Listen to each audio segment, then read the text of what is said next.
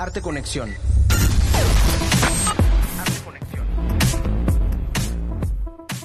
Muy buenas noches, sean bienvenidos a su programa Arte Conexión. Soy Gibran Román Canto y como todas las semanas nos escuchan a través de las frecuencias de Radio Universidad, 103.9 de FM, 1120 de AM y en Tizimín por el 94.5 de frecuencia modulada. También llegamos a otras partes del país y del mundo gracias al portal oficial de Radio Universidad en Internet. Esta noche vamos a tener en primer lugar la visita de la maestra Adi Kawich Pasos y de Laura Espejo Torres, equipo del Cebidi La Ruptura, quienes vienen a invitarnos a la próxima actividad de Punto de Encuentro, la cual se titula Sábado en el Cebidi, actividades para acercar al público a los autores y temas de la ruptura. También tendremos la visita de la artista plástica yucateca Sandra Nicolai, con quien conversaremos sobre el 25 aniversario de su estudio de artes plásticas. En nuestras secciones semanales, primero vamos a abordar la próxima exposición de la artista rusa Ania Miakin, quien demostrará su amor por México. Conoceremos qué es un tableau vivant. En nuestra cápsula del 25 aniversario del Museo Fernando García Ponce recordaremos el inicio de la Hora Cultural Macay y como cada mes nuestra amiga y colaboradora Ivonne Toledo nos presentará su recomendación, que en esta ocasión se integra por un libro, una exposición y una película. No le cambien, estamos iniciando Arte Conexión.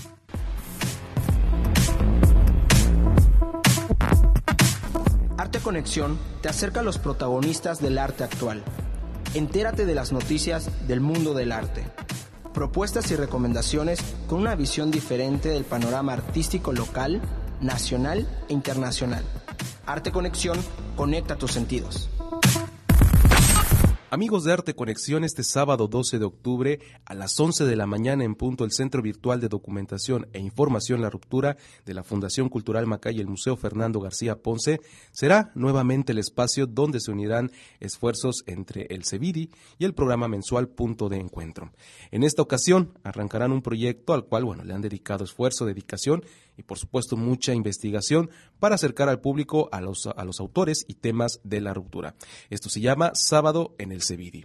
Y para conocer más sobre esta propuesta, quiero darle la bienvenida a la coordinadora del Centro Virtual de Documentación e Información La Ruptura, y es la maestra Adi Kawich Pasos. Bienvenida, muy buenas noches a Arte Conexión. Muchas gracias, Gibran. Y también le damos la bienvenida a la integrante del Cebidi, Laura Espejo Torres. Muchas gracias. Y bueno, ellas, además de ser integrantes del Cebidi, también son colaboradoras frecuentes en Arte Conexión, así que, reconocen estas voces. Y el Cebidi La Ruptura ha colaborado con Punto de Encuentro específicamente desde 2017 y actualmente, ya se superan, ya es un año prácticamente, 2 ediciones que se han realizado de forma conjunta entre Punto de Encuentro y el Cebidi. El primero de ellos fue Miradas a la Ciudad por Juan García Ponce y desde ese momento, se ha construido una complicidad, ¿no? Y precisamente, maestra Adi, nos gustaría que nos platicara, ¿no? Recapitulando, cuáles han sido los alcances de esta complicidad y que se ven reflejados tanto en lo que hace el Cebidi y ahorita también haciendo alusión de que Punto de Encuentro llega en este mes a los 11 años de existencia y gracias al público y gracias a aliados como ustedes. Por supuesto, muchas gracias, Gibran. Como bien sabes, como organizador de Punto de Encuentro, hemos tenido ya 2 actividades. Esta sería la 13ª, la 23ª. Entonces, un poco de lo que hemos construido en esta complicidad que tú mencionas es, por supuesto, llevar a cabo mesas panel, talleres, conferencias, hemos estado como más en el ámbito académico, ¿no? Y por supuesto también tenemos las 3 ediciones del coloquio que hemos estado superando nuestras expectativas con creces, hemos llegado a un público evidentemente universitario, quien está interesado en realizar sus tesis, en realizar sus primeros escritos sobre arte, hemos llegado incluso también a la posibilidad de tener becarios, servicios sociales, ya hablamos de más de 50 universitarios de literatura, de comunicación, de historia, turismo, que nos están apoyando precisamente a abordar estos temas de la ruptura y ya no solo con esas actividades académicas, sino que ahora tienen este propósito más lúdico, más de divulgación artística y literaria, ¿no? Y de ahí surge la necesidad de celebrar esta colaboración ya, si nos ponemos en términos generales, de un año de estar colaborando con Punto de Encuentro, y ahí decidimos empezar a hacer una una revisión de nuestro acervo bibliográfico y audiovisual que tenemos, ¿no? Entonces la idea es tener este espacio los sábados, porque nosotros abrimos al público desde 2017, en abril, y desde entonces hemos recibido a un público netamente estudiantil y universitario, ¿no? Y ahora queremos enfocarnos a un sábado y crear el espacio de los centros de documentación, los centros de investigación o las bibliotecas también como un lugar, un punto de encuentro, de esparcimiento y de colaboración con personas que tienen los mismos intereses. Muy bien. ¿Cuál es el objetivo principal de Sábado en el CEVIDI y cómo es que lo han estructurado, después de todo este proceso de investigación y redacción? Sí, bueno, Gibran, el objetivo principal de este evento, de este ciclo que queremos hacer, es, como dijo Adi, atraer a un público de manera diferente. Que no se piense que el CEVIDI sirve como centro de investigación nada más, y que también puede ser un lugar donde te puedas encontrar, donde puedas entender de distintas maneras el arte y acercarte a él, no solamente leyéndolo o viendo o escuchando algún documental, sino que puedas despertar otros sentidos de una manera menos formal, y que también nosotros como integrantes del CEVIDI nos podamos acercar al público y no meramente como académicos o como investigadores y el público, o sea, no hacer esta diferencia, sino convivir y entender estas expresiones artísticas. Y de acuerdo a la estructura, bueno, nosotros decidimos que van a ser 2 actividades diferentes que se van a ir intercalando. El segundo sábado de cada mes y el cuarto sábado de cada mes. Correcto. Vamos a tener a Fridonia, que van a ser ciclos de cine, vamos a estar presentando documentales. Y el cuarto sábado de cada mes va a ser un café literario, que va a ser una actividad muy divertida, muy nueva para nosotros, en el que vamos a presentar cafés diferentes de acuerdo a los autores que vamos a estar teniendo. En el caso de Fridonia específicamente, que se realiza, como bien menciona Laura, cada segundo sábado de cada mes, ¿qué tipo de archivos audiovisuales podrá apreciar el público? Porque acabas de mencionar una palabra, documentales, ¿no? ¿Está relacionado sobre esta línea? El CEVIDI tiene un acervo que por supuesto incluye no solo libros y catálogos, sino también material audiovisual que queremos poner a disposición del público, ¿no? A veces, muchas veces no tenemos la idea que en estos lugares podemos ver películas, podemos ver documentales y tratamos de estar ahora sí que a la vanguardia y de tener los últimos temas más relevantes en torno a esta generación, de tal manera que sí, en esta cartelera tenemos documentales, pero pues estamos preparando 2020 y seguramente vamos a poder utilizar otra parte que también incluye películas. Y al final de cada edición de Fridonia se contempla una mesa de diálogo entre los asistentes y ustedes, ¿no? Y me imagino que más adelante podrán haber invitados, ¿no? Sí, por supuesto. La idea es irlo construyendo y en este periodo, en esta cartelera que estamos arrancando ahora en octubre, es ir creciendo, ¿no? Y ahora que estamos pensando ya en 2020, estamos contemplando precisamente hacer algunas invitaciones especiales, aunque por supuesto la entrada es libre. Que eso es lo más interesante de este asunto, porque en otros lugares pues a lo mejor de repente hay alguna cuota, algo, ¿no? Y aquí ustedes lo ponen a disposición, todo claro, de entrada libre. Vamos a hacer una pequeña pausa, en breve vamos a regresar para que sigan descubriendo los pormenores de Sábado en el CEVIDI, propuesta del Centro Virtual de Documentación e Información La Ruptura, que inicia este sábado a las 11 en punto. Después del corte vamos a conocer cuál es la primera actividad y la siguiente, que sería para la cuarta semana de octubre. Para conocer más sobre esta propuesta pueden visitar, por supuesto, las redes sociales del Museo Fernando García Ponce, en Facebook como Museo Macay y en Twitter e Instagram como @museo_macay. En un momento regresamos a su programa Arte Conexión.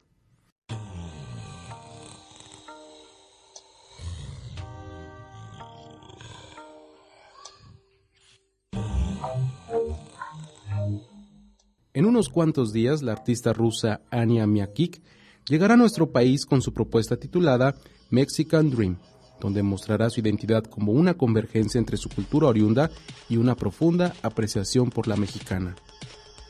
La exposición trae de por medio 20 piezas de diferentes formatos que incluyen escultura, instalación, realidad virtual y pintura. En Mexican Dream Ania presenta una colección de esculturas que representan a las matriushkas, las muñecas rusas tradicionales, que son intervenidas con motivos mexicanos que ella identificó en la Ciudad de México, como el color, la intensidad, el cielo azul y las pirámides. También intervendrá con este concepto una botella del mezcal Oro de Oaxaca, que será distribuido alrededor del mundo. Algunas de estas piezas cobrarán vida en la pantalla de nuestro teléfono gracias a la tecnología de realidad aumentada. Ania, que ha participado con obra en ferias de arte de nivel internacional, pretende presentar su colección inspirada en México el próximo 24 de octubre en la Galería de El Reloj, ubicada en el Parque Lincoln de Polanco, esto en la Ciudad de México, y buscará elaborar una pieza colectiva en la que invitará al público mexicano a ser parte de este sueño.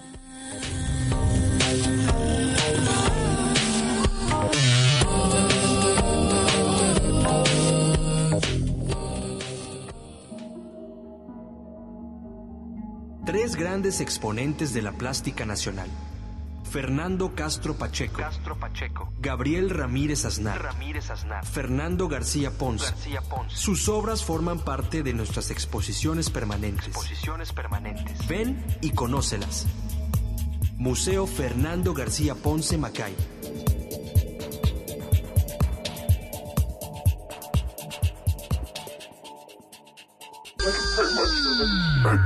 Arte Conexión. Escúchanos también en internet. macay.org/radio. Conecta tus sentidos. Arte Conexión. Estamos de regreso en su programa Arte Conexión, transmitiendo a través de Radio Universidad. Hoy nos visitan nuestras amigas y colaboradoras del Centro Virtual de Documentación e Información La Ruptura, la maestra Adi Kawich Pasos y Laura Espejo Torres, quienes nos traen los pormenores de la nueva propuesta que inicia este sábado y la cual, se titula Sábado en el CBD.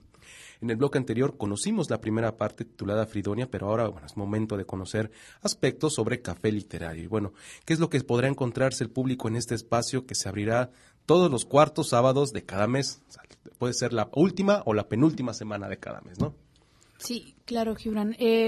Para café literario lo que tenemos planeado es acercar al público con lecturas de los autores y también como despertar otros sentidos, ¿no? Y por lo mismo decidimos usar el café y darles a los visitantes, a los asistentes al evento, un café especialmente pensado para que represente al autor que vamos a ver. Por ejemplo, vamos a iniciar con José Revueltas, que sin duda, sobre todo en este mes de octubre, es una figura literaria muy importante, y decidimos con él dar el café muy conocido para nosotros, que es el café de olla, justamente porque Revueltas tiene esta alma de revolución, es un sabor muy mexicano y muy reconocido, ¿no? Solo ver una obra de Revueltas ya sabes de qué es lo que va a tratar.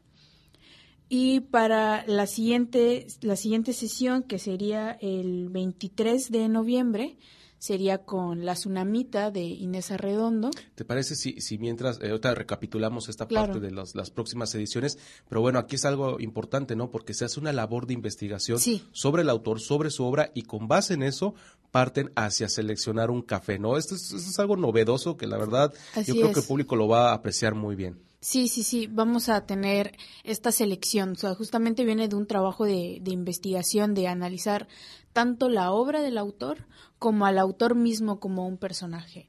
Entonces no es como nada más decidir hacer el café y ya, sino algo que represente la esencia tal cual del artista. Y que para eso también contamos con la supervisión de un barista, entonces significa que hay que hacer una traducción de la obra, ¿no? Y también tenemos estas pruebas que nosotros vamos realizando, y la idea, como decía Laura, es despertar otros sentidos. La comunión entre literatura y café casi parece que es instantánea, ¿no? Entonces cada uno de ellos fue pensado precisamente después de unas investigaciones y bajo la supervisión de un barista, cuáles son los idóneos sabores para poder degustarlo. Y vamos a arrancar este sábado, ¿no? Sábado 12 a las 11 de la mañana, con la primera actividad es Fridonia, en esta ocasión, ¿qué es lo que vamos a poder ver en pantalla? Claro, algo que creo que también no se ha tocado es el nombre Fridoña. Viene de un concepto de José de la Colina. José de la Colina, recordemos que es un integrante del grupo Nuevo Cine y que él utilizaba este concepto para aludir al proceso creativo como debiera ser, esta libertad imaginaria en la que uno se pudiera despojar de todos estos caracteres para ejercer el juego, ejercer la literatura, ¿no? Entonces nosotros recuperamos este concepto y animamos con este espíritu que tenían los integrantes del grupo de Nuevo Cine, que se reunían cada sábado para ver qué era lo que estaba sucediendo en territorios fílmicos nacionales, ¿no? Entonces la idea es arrancar este 12 de octubre a las 11 de la mañana en ese Vidi con la proyección de El Grito de Leobardo López Arreche. Es un material que fue restaurado por la Filmoteca de la UNAM en 2018, en donde entonces podemos ver una imagen más nítida, voces ya sin tanto ruido, sin tanto ruido ambiental. Y entonces, si en ese momento, yo conversaba hace un rato con Laura, si en ese momento la producción de 68 nos enchinaba la piel, ahora con esta producción ya restaurada nos va a mover fibras muy sensibles. Un documento que la verdad vale la pena, ya 51 años de este suceso, de esta serie de sucesos que marcaron, pues bueno, la antesala de lo que ahora conocemos como el movimiento estudiantil del 68.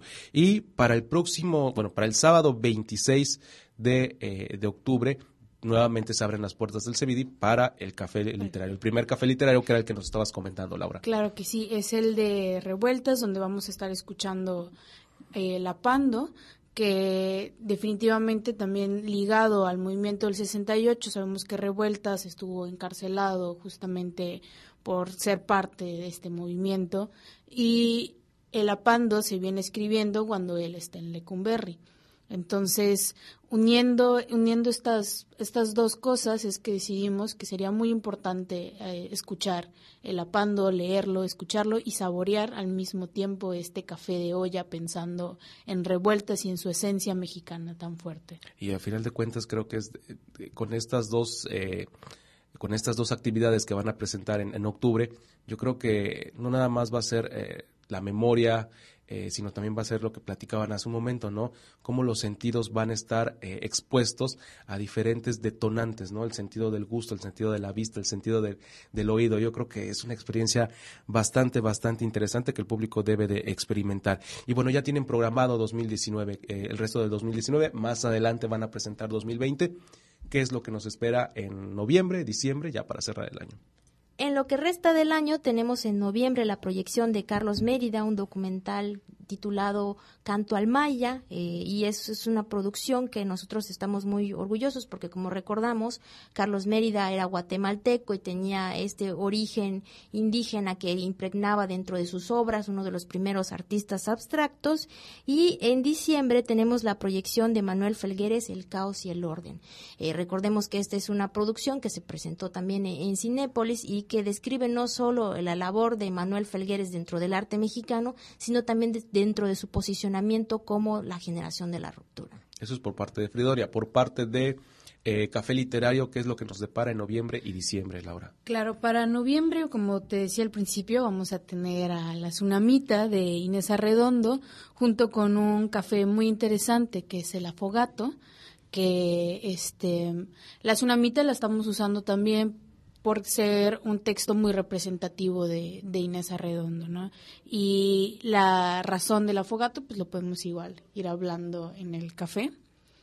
Y para diciembre, para cerrar, el 14 de diciembre, nuestro café literario va a ser con voz del autor de Salvador Elizondo, con un café muy interesante que es el Espresso Intensa, que al igual que la obra de Elizondo, te lo tienes que ir tomando de poquitos, de a sorbos, porque es un café muy fuerte en el que no estás tan seguro si te está gustando o no te está gustando, si te lo tomas todo de un jalón, pero como la obra de Elizondo tienes que regresar, tienes que volver a leerla, tienes que degustarla para saber si esto que estás leyendo es de tu agrado o no, y tienes como este gusto culposo con Elizondo. Muy bien, ¿dónde puede el público consultar la cartelera, estar al pendiente de las novedades? Por supuesto, en las redes sociales del Museo Macay, en Twitter y en Facebook, y también pueden checar en nuestra página web www.laruptura.org. Tenemos un newsletter por ahí para que ustedes estén al tanto de las últimas noticias del CBD. Nada más se tienen que inscribir en la página web y, por supuesto, también la página web del Macay, www.macay.org. Perfecto, pues les agradezco muchísimo que nos hayan visitado esta noche. Les deseamos el mejor de los éxitos. Ellas fueron la maestra Adi Kawich Pasos, de la coordinadora del Centro Virtual de Documentación e Información La Ruptura, y Laura Espejo Torres, integrante de este espacio. Muchísimas gracias, chicas. En nuestra primera recomendación musical de la noche, hemos hecho una selección sobre una agrupación oaxaqueña, los PRIM. Ellos son músicos originarios de la Sierra Norte de Oaxaca, que fusionan ritmos de jazz y el balcán, dando como resultado este ejemplo. A continuación, vamos a escuchar Chameleon.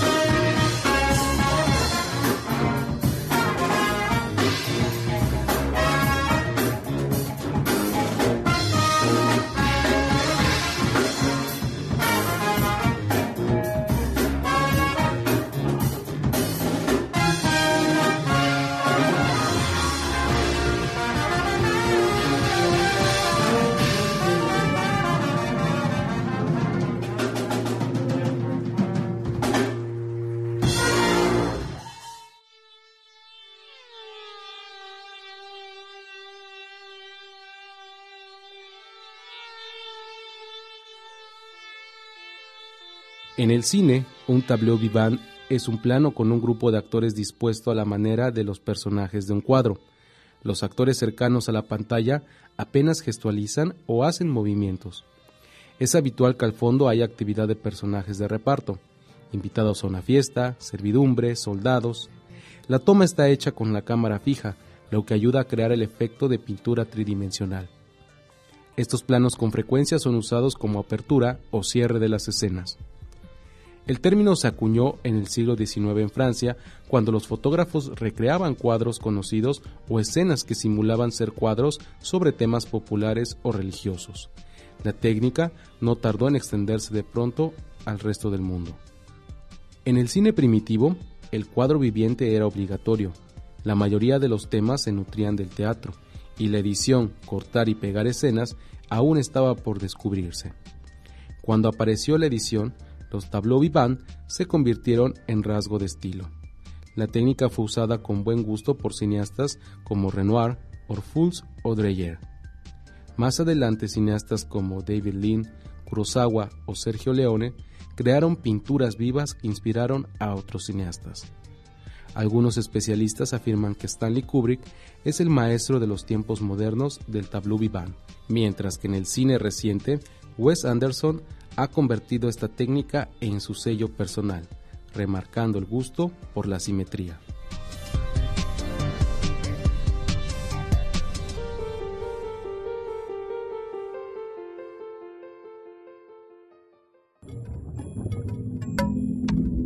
Arte Conexión, todos los jueves a las 19 horas en Radio Universidad, 103.9 FM y 1120 AM en Mérida, y 94.5 FM en Tizimín. Arte Conexión.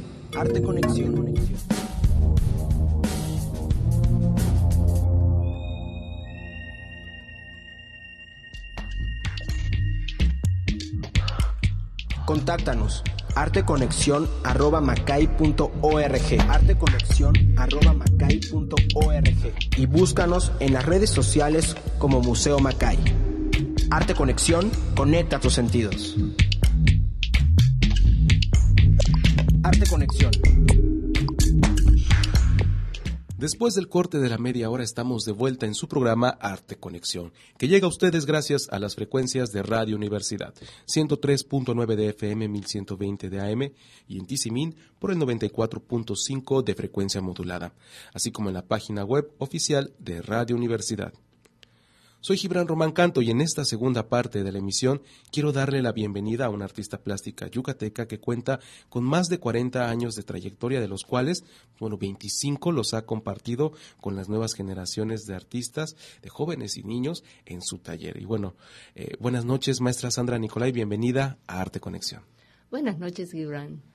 Y como mencioné hace unos instantes, la maestra Sandra Nicolay tiene 25 años de forjar a nuevos artistas en nuestra entidad, en Sandra Nicolay, Estudio de Artes Plásticas, a la par que ha expuesto en estos 40 años de forma individual en más de 15 ocasiones, y de forma colectiva en más de 120, ¿no? En recintos de talla local, nacional e internacional. Y precisamente, maestra, con toda esta experiencia que brevemente hemos resumido en estas pequeñas frases, la experiencia en algún momento se debe de transmitir a las nuevas generaciones, ¿no? En específico a niños y jóvenes. ¿Cómo inició, cómo detonó esta historia de Sandra Nicolay, Estudio de Artes Plásticas? Pues mira, siempre me he admirado mucho a mis maestros, ¿no? De todos, hasta del colegio y de todo. Y de casualidad empecé a suplir en unas clases en el Colegio Teresiano de inglés, y allá vi que me gustaba enseñar. Y así fue como me surgió la idea de abrir un estudio y empezar a dar clase. Yo tuve la suerte que me dio clase el maestro Alonso Gutiérrez. En los 69, 70, no había dónde estudiar realmente arte. Iba a Bellas Artes, pero necesitaba algo un poco más moderno. Y tuve la suerte de contactarlo, que vino por poquito tiempo, y me empezó a dar clase. De él aprendí, pues, mucho. Y sobre todo que nos insistía mucho en no hacer copias, sino hacer nuestras cosas creativas, dibujar bien, la técnica y todo eso, que siempre le estaré muy agradecida. Y así fue como se me ocurrió. La gente me decía, ¿por qué no das clase? ¿Por qué no das clase? Toda esa gente que me dijo, ¿por qué no das clase? Solamente uno se inscribió.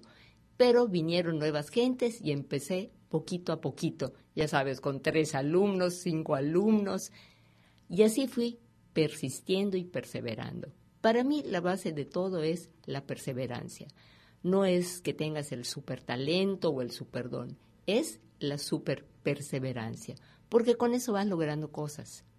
Muy bien, en estos 25 años, ahorita mencionó algo muy interesante. Inició con 3, 4 alumnos a lo mejor, pero actualmente, bueno, el máximo de alumnos que ha tenido en algún momento, ¿de cuántos alumnos estamos hablando que puede albergar este estudio de artes plásticas? Pues ahorita tengo más o menos como un promedio de 130 alumnos. ¡Wow! Muchos. Entonces, ya tengo maestros que me ayudan y han ampliado el estudio y todo. Y acaba de hacer una anotación muy interesante también, maestra, y que bueno, usted comenta, en la década de los 60, cuando yo tomo mi instrucción, yo busco precisamente con quién aprender, ¿no? Que es el maestro Alonso Gutiérrez. Pero ahora, preguntando ya en cuestión de la década de los 90, específico el año 94, que es cuando inicia este estudio de artes plásticas, ¿cuál era el panorama que usted apreciaba con respecto a la enseñanza? Porque así como usted buscó un camino, me imagino que también a la hora de brindar esta experiencia, también tenía en mente algo. Sí, claro, es que uno buscaba al maestro que te dé clase, ¿no? Pero no habían como, solamente Bellas Artes existía. Entonces, bueno, tenías que ir a Bellas Artes y a veces era como muy tradicional. Entonces, como buscar métodos para que sea creativo, un lugar sano, un lugar donde el arte se vaya reproduciendo, ¿no? Sobre todo en los niños y en los jóvenes que a veces están medio fuera de lugar. Entonces ir buscando, no es fácil ir buscando el talento y dejarlo ser creativo y no meterse uno a tratar de que pinten como uno. O sea, el chiste es que sacarles su creatividad. Y eso pues me ha dado muchas satisfacciones. Ya hay como 17 alumnos que han hecho sus exposiciones individuales. Tengo alumnos que están trabajando en Canadá de diseño gráfico. Muchos ya son arquitectos. Terminan arquitectura o diseño gráfico, regresan a tomar clase. Y eso me da mucha satisfacción y mucho gusto. Muy bien, maestra, fíjese que eso era una de las preguntas que venía más adelante, pero bueno, ahí está el resultado de todo el esfuerzo de este cuarto de siglo. Respecto a lo que usted nos menciona, bueno, en los 90 pues era ir a Bellas Artes, ir a otros espacios, pues usted también ya estaba con una carrera ya bastante avanzada, ya tenía la experiencia suficiente para brindar estas clases, ¿no? En el estudio. ¿Existía algún contraste o habían líneas paralelas a lo mejor con lo que usted estaba enseñando y con lo que se estaba desarrollando en otros espacios en específico? Sí, fíjate que ya había, pues bueno, nosotros empezamos arte ya a ser pintores, ya sabes, con Gildo, con Oscar, con Alberto Ursáiz, con Manuel González, o sea, somos como de esa edad o de ese grupo, de que lo primero que estábamos luchando es porque el gobierno pusiera una galería donde nosotros podamos vender nuestra obra. O sea, no había ni galerías en Mérida. Y con el maestro Alonso puse una de las primeras galerías, si no la primera galería, que se llamaba Los Sauces, aquí en Mérida. Eso fue en el 96, me parece. Y de ahí también surgió Aquil y fueron surgiendo otras galerías y bueno, ya el gobierno puso galerías, pero ha sido todo un proceso de muchos años. Pero luchábamos por una galería, por un espacio. Y así es como se va construyendo esta historia, ¿no? Y así pues ya hay muchas galerías, ya sobran galerías, tenemos museos, o sea, se fundó el Macay, que tener un museo de arte en Mérida pues era una maravilla. Sí. Y sigue siendo, ¿no? Sí, porque sigue siendo. Es referencia, va la gente, van los niños, dan cursos. se abre la mente de lo que es el arte, ¿no? Se está haciendo todo un tramado en lo que se refiere a las artes plásticas. Todo. Muy bien, maestra, vamos a hacer una pequeña pausa y en un momento regresamos para seguir platicando con usted sobre el estudio de artes plásticas de Sandra Nicolai. Improvisación, jazz, funk y el son, así como la música de viento miche es prácticamente lo que define a la agrupación Los Prim en esta segunda recomendación musical de la noche. A continuación, los dejamos con el tema Golden 2.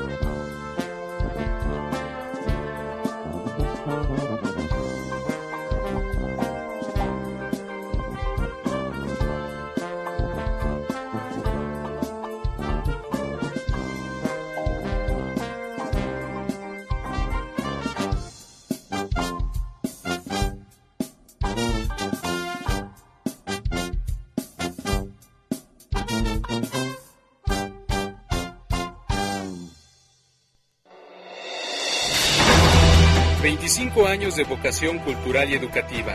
...de generar sinergia con artistas locales, nacionales e internacionales... ...exponiendo arte moderno y contemporáneo... ...para la península de Yucatán... Museo Fernando García Ponce... ...25 aniversario...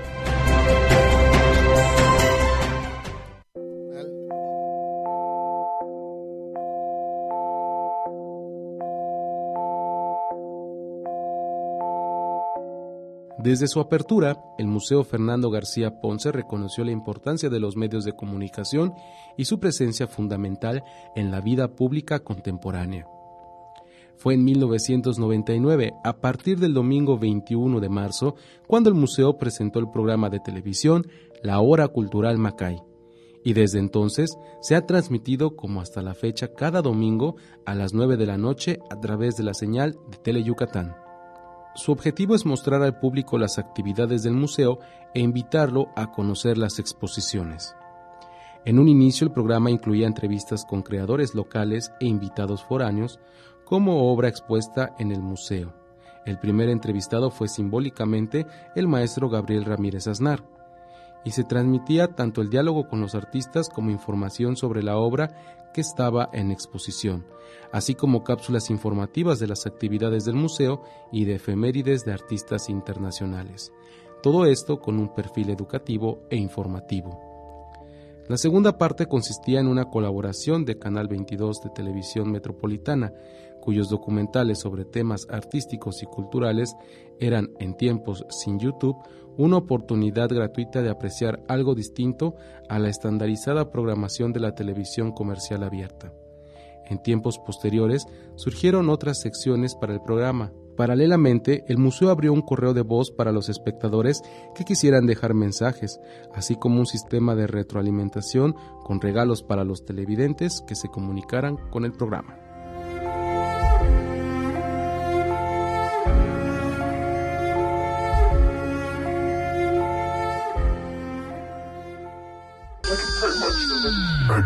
Arte Conexión. Escúchanos también en internet. macay.org/radio. macay.org/radio. Conecta tus sentidos. Arte Conexión. Estamos llegando ya al último bloque de esta emisión en la que, estamos contando con la presencia de la artista plástica Sandra Nicolai, quien este año, ha estado de manteles largos en su estudio de artes plásticas, ha llegado a su 25 aniversario. Y maestra, me gustaría preguntarle, a estos más de 130 niños jóvenes que visitan su estudio, ¿cuáles son las herramientas técnicas y las enseñanzas incluso de vida que ellos han aprendido en este cuarto de siglo, en estos 25 años? Pues sí pienso que la perseverancia en lo que quieran hacer, la libertad de ser creativos, de ser fieles a lo que quieren ser. Siento que es importante que se desarrollen en su propia forma, en su propia manera de ser. Técnicamente hablando, en cuestión de técnicas, el uso de materiales, ¿qué es lo que también aprenden? Sí, mira, yo realmente soy pintora. Uh-huh. Entonces, pues ahorita ya hay muchas cosas como el mapping, los videos, las performances, todas esas cosas, que son muy válidas y muy buenas, pero esa no es mi ramo. que lo pueden estudiar, pues está el ESAI, hay muchos lugares donde lo pueden estudiar, ¿no? Yo realmente enseño básicamente dibujo, vemos gouache, que el primer año que lo estamos viendo como innovación, acuarela, acrílicas, técnicas mixtas, texturas y óleo, ¿verdad? Que es como lo último, y después ya pueden revolver todo o hacer sus propias experiencias, pero técnicamente eso es lo que enseño. Y que al final de cuentas usted menciona, ¿no? Esta parte de la libertad, pues bueno, abre las puertas a la multidisciplinariedad. Sí, claro. Lo más que hacemos es como graffiti, ¿no? Así. Muy bien. Tuve la oportunidad de leer en una nota periodística, en una entrevista que le realizaron, en la cual usted menciona algo que me gustó muchísimo y que lo rescato, que, bueno, cualquier persona puede aprender a pintar. Y todo se resume en esta frase que usted menciona, ¿no? Todo aquel que sabe escribir puede pintar. Precisamente sobre esta idea, bueno, ¿qué mensaje le puede brindar a todos estos niños, a todos estos jóvenes, incluso adultos como uno o más grandes, bueno, que a lo largo de su vida han contemplado dejarse llevar por el arte, en específico por la pintura? ¿Qué es lo que usted les puede mencionar ya con generaciones de jóvenes, de niños que ha dado la enseñanza ahí en el estudio? Para mí lo más importante es que te guste, o sea, que lo disfrutes y que te guste. Porque el talento puedes tener, por lo general las personas que tienen muchísimo talento, les es tan fácil que no lo aprovechan. Y las personas que no tienen tanto talento, como por ejemplo yo, entonces me esfuerzo mucho, entonces hace uno un esfuerzo mayor y sale uno adelante, ¿no? Para mí es la perseverancia y desarrollar las habilidades que tienes. Yo tengo una alumna que es súper creativa, y es una persona mayor, pero es súper creativa. Y un maestro de México fue a tomar clase y le dijo, no tienes talento. Y se traumó como 20 años. Y tiene una súper creatividad. Hasta yo le he comprado obras de las que hace. Y eso nos pasa a veces, digo, ya a muchos cuando nos convertimos en adultos, que yo siempre he dicho que ustedes como artistas tienen este nexo más cercano con los niños, porque es echar a andar la creatividad, ¿no? La imaginación. Pero a veces como adultos, algunos ya como padres, de repente también llegamos a limitar con este tipo de comentarios, ¿no? Lastimamos la creatividad. Sí. A veces cuando van a empezar a tomar clase conmigo y me les pregunto, ¿han tomado clase de pintura? Y como medio nerviosos me dicen, no he tomado clase. Y le digo, qué bueno, para que no tengan vicios así rayados, ¿no? Y bueno, maestra, en estos 25 años me imagino que, bueno, no solo los alumnos han aprendido, también usted. ¿Ha recibido alguna enseñanza por parte de estos alumnos, de estos jóvenes o de todo el entorno en sí del estudio? Mira, siempre recibes enseñanzas. De todo el mundo recibes enseñanzas. Hay que estar como pendientes porque uno aprende hasta de las cosas que dicen, de los pequeños detalles que dicen, que uno tiene que ser muy cuidadoso en eso, ¿no? Y desde luego que a veces me contestan niños cosas que uno dice, chispa, sí tiene razón, ¿no? Y me acuerdo que a veces, por ejemplo, hay niños que no les gusta ni que le corrijas nada o algo, y uno tiene, te voy a corregir, y ve uno que les enfada. Entonces yo ya aprendí que no puedes corregir. Si alguien le digo, está bien, te puedo ayudar en algo, entonces les ayudo. Pero hay gente que aunque es su manera y es su estilo, y entonces hay que dejarlos. Esa es una buena lección que he aprendido. Y creo que se debe de aplicar en otros aspectos, maestra. Finalmente, para quienes se estén interesando, después de escuchar esta entrevista, en sumarse al Estudio de Artes Plásticas de Sandra Nicolai, ¿cómo pueden contactar con usted? ¿Quiénes pueden asistir? Digo, niños, jóvenes, pero no sé si también los adultos por ahí también se pueden colar. Hasta requete adultos. Muy bien. Hasta de más de 80 años. ¿Cómo pueden contactar con usted? Mire, tengo una página www.wsnicolai.com o me pueden hablar a mi celular, que es lo más fácil, creo, que es 9999 47 27 37. Muy bien, maestra, y bueno, pues nada más desearle mucho éxito, no nada más en la carrera profesional, sino también en este espacio que es el Estudio de Artes Plásticas Sandra Nicolai. Y bueno, sabe que aquí en el programa Arte Conexión siempre tiene los micrófonos abiertos para lo que usted necesite. Muchísimas gracias, muy amable Gibran, y quisiera también agradecerle al Macay, que hace poco tuvimos una exposición de 5+1, por cómo nos han abierto las puertas y por ayudarnos a los artistas a difundir nuestra labor.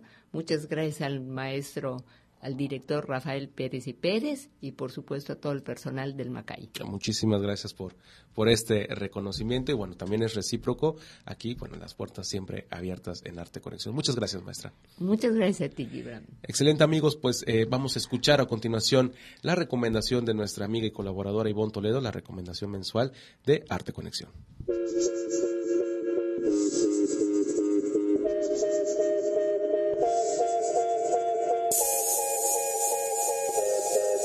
Nuevamente te doy la bienvenida a la sección de recomendaciones.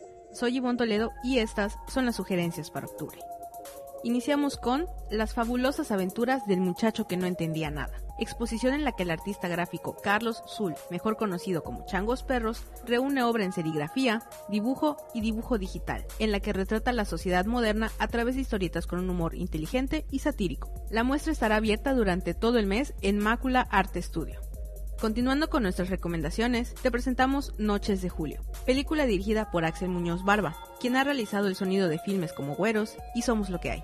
En esta, su ópera prima, Muñoz Barba aborda la soledad, timidez y relaciones humanas actuales a través de Julio, un joven empleado de una tintorería que, por medio de espacios y objetos de los clientes, intenta acercarse a ellos y formar vínculos.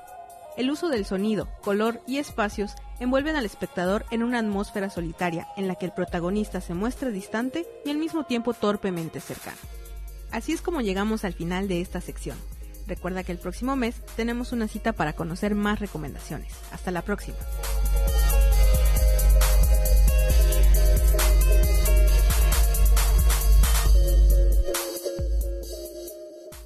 Es todo por hoy en esta emisión del 10 de octubre del 2019. Muchas gracias por sintonizarnos. Nos escuchamos la próxima semana a las 7 de la noche en punto a través de Radio Universidad, 103.9 de FM, 1120 de AM y en Tizimín por el 94.5 de frecuencia modulada.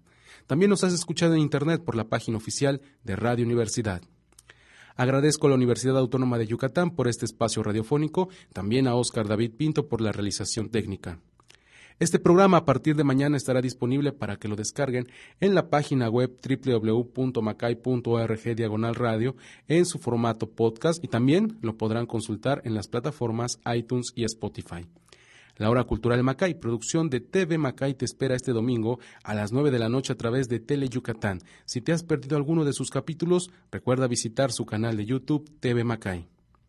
Si visitan el Museo Fernando García Ponce, recuerden que los domingos, al finalizar su paseo, pueden participar en nuestros talleres de pintura, grabado y escultura que de 10 de la mañana a 1 de la tarde se efectúan en el Pasaje de la Revolución. Disfruten de un domingo familiar de la mano del Departamento de Servicios Educativos. Y ya para despedirnos los dejamos con la última recomendación musical de la noche, selección que hicimos de esta agrupación oaxaqueña que se denomina Los Prim. Y bueno, esta canción se llama Mr. PC. Los dejamos ya a descansar. Soy Gibran Román Canto, nos escuchamos la próxima semana. Esto fue Arte Conexión.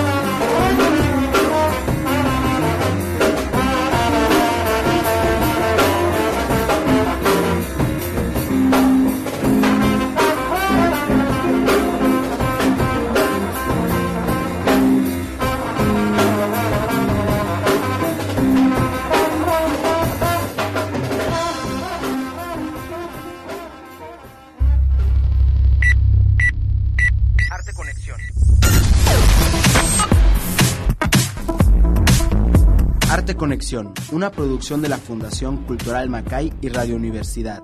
Conecta tus sentidos.